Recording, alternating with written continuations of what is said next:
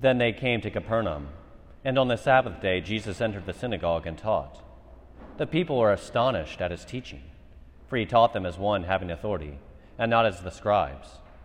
In their synagogue was a man with an unclean spirit. He cried out, "What have you to do with us, Jesus of Nazareth? Have you come to destroy us? We know who you are, the Holy One of God." Jesus rebuked him and said, "Quiet, come out of him." The unclean spirit convulsed him, and with a loud cry came out of him. All were amazed and asked one another, "What is this? A new teaching with authority. He commands even the unclean spirits, and they obey him." His fame spread everywhere throughout the whole region of Galilee. The Gospel of the Lord. Praise to you, Lord.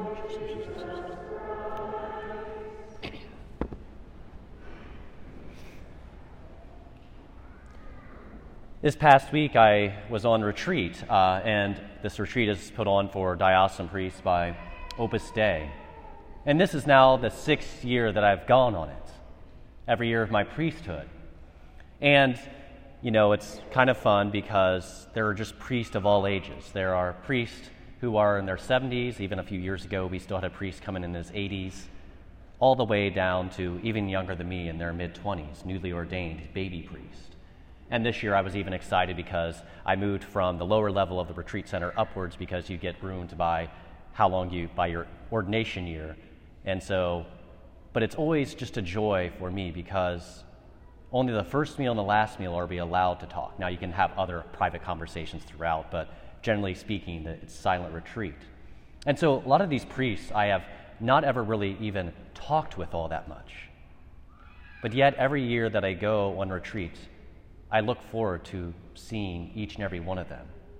Maybe even learn to see their quirks, and I'm sure they've observed my quirks as well. And I've learned to have this love for the fact, and I just thought about this while I was on retreat once while we were in chapel and during adoration, and I looked around the chapel, and it just struck me, and I just felt the Lord put on my heart that He had called each and every one of them. Each of them had been called, and I have been called. Jesus chose us, vastly different men, sheepishly shy, extraordinarily outgoing, and many different personalities, different periods of ordination.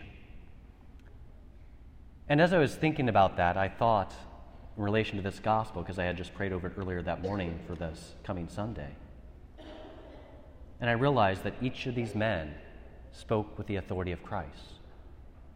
Because to become a priest is ultimately to identify one's self so closely with Christ that we speak with His authority, especially in the sacraments. The priest doesn't utter, "This is Jesus' body." He says, "This is my body." Priest is so closely identified with Christ that he speaks with authority. And that is an authority that is not some sort of power game or power move, but instead authority in Scripture is given for the sake of another. David, yes, at times could act as a selfish king, but he was given the kingship in service to Israel, to ultimately serve on their behalf. And the reason why I bring all this up is because I think we need to be very careful of our approach to authority. Because what I often see of myself, because I've fallen into this tendency myself, I'm not exempt, is the way in which we can look at the church, we can look at the hierarchy, and become critical. But like I mentioned of those priests in that chapel, each bishop has also received that call. Pope Francis has received that call. And Monsignor Gilby, a British priest, he has a commentary on the Catechism. And in this commentary, he makes a claim that at first just kind of struck me, and I had to set down the book for 15 minutes so I could pick it back up. He said, whatever we say of the church, you should be able to take the word church out and replace Christ.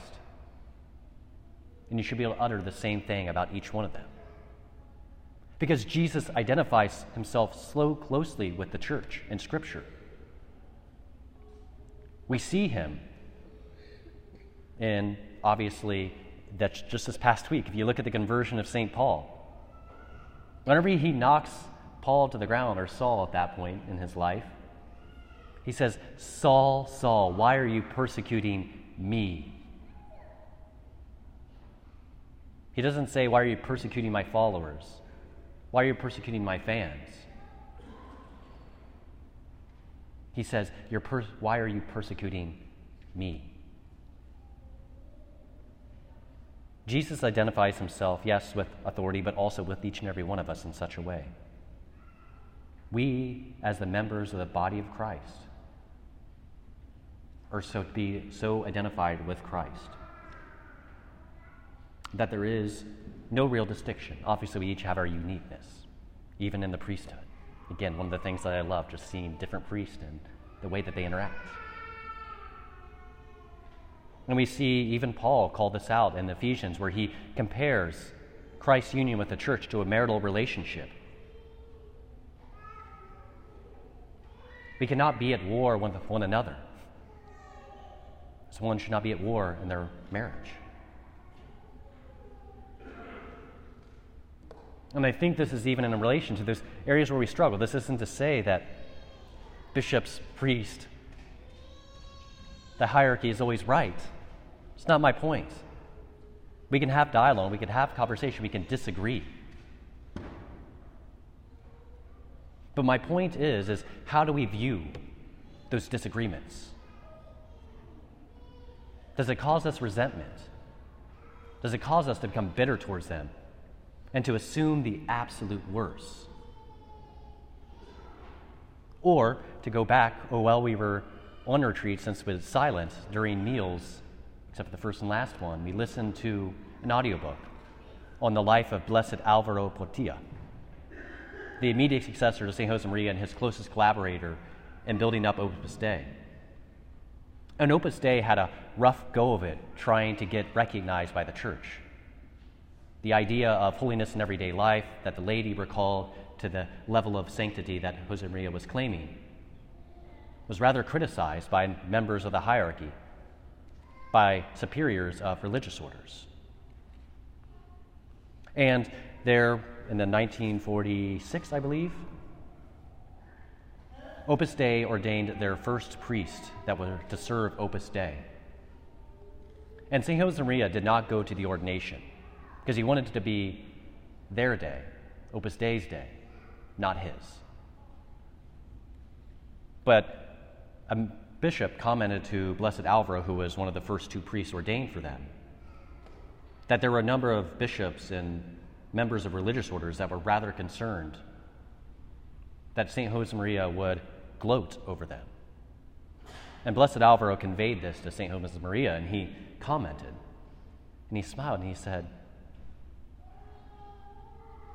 those bishops, those religious, were like a platinum scalpel, working on Opus Dei to form it into what it's called to be.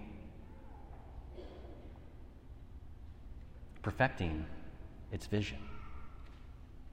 Do we view the difficulties that we face in the face of the church in such a way? Do we view them as opportunities to deepen our level of sanctity, our union with the church, and to deepen our love for even those who persecute us?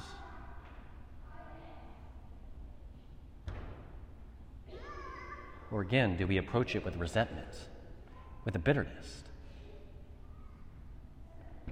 Because we ultimately need to develop this great love for the church. The commandment to honor thy father and thy mother, the fourth, applies, yes, obviously to biological parents, but it also applies to our spiritual fathers, priests, bishops, the Pope,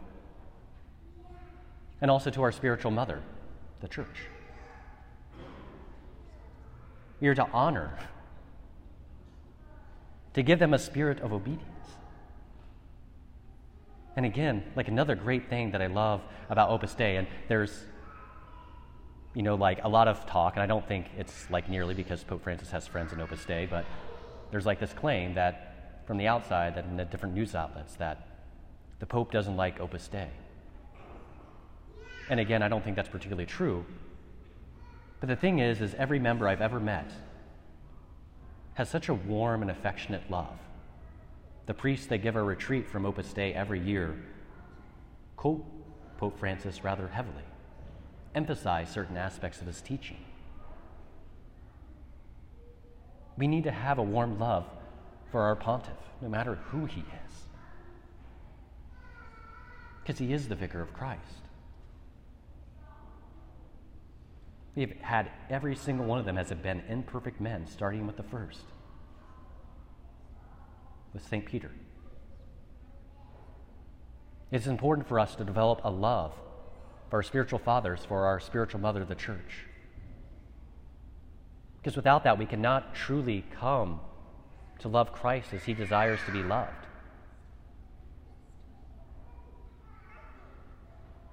And so developing this warm, affectionate care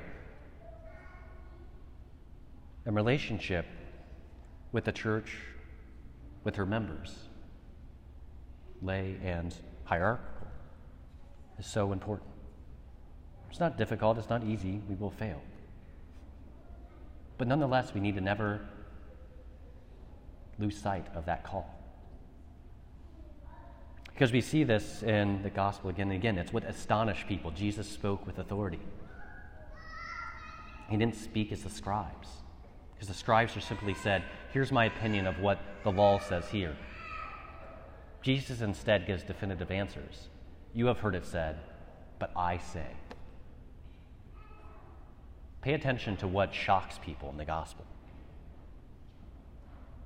The way in which he speaks with authority, that he forgives sins, that he was willing to associate with the poorest of the poor.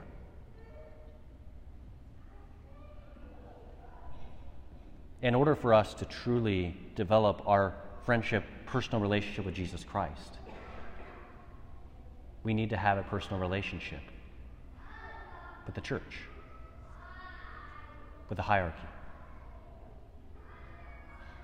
Because without it, we are lacking a relationship with his spouse, which is the Church.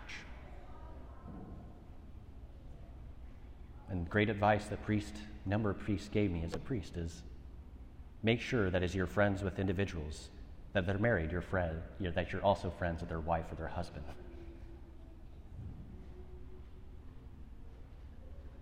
And so I want to encourage each and every one of us to develop this warm, affectionate love for the Church, our Holy Father, our bishops, your priest.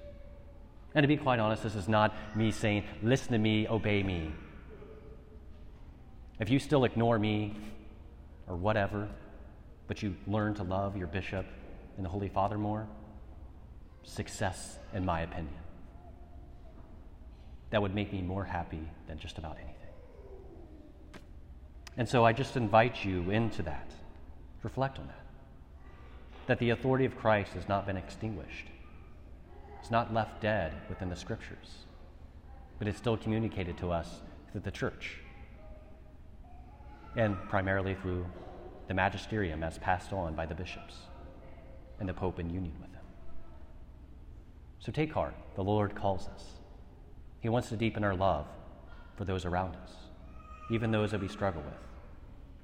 And in loving Christ, we must also learn to come to love the Church.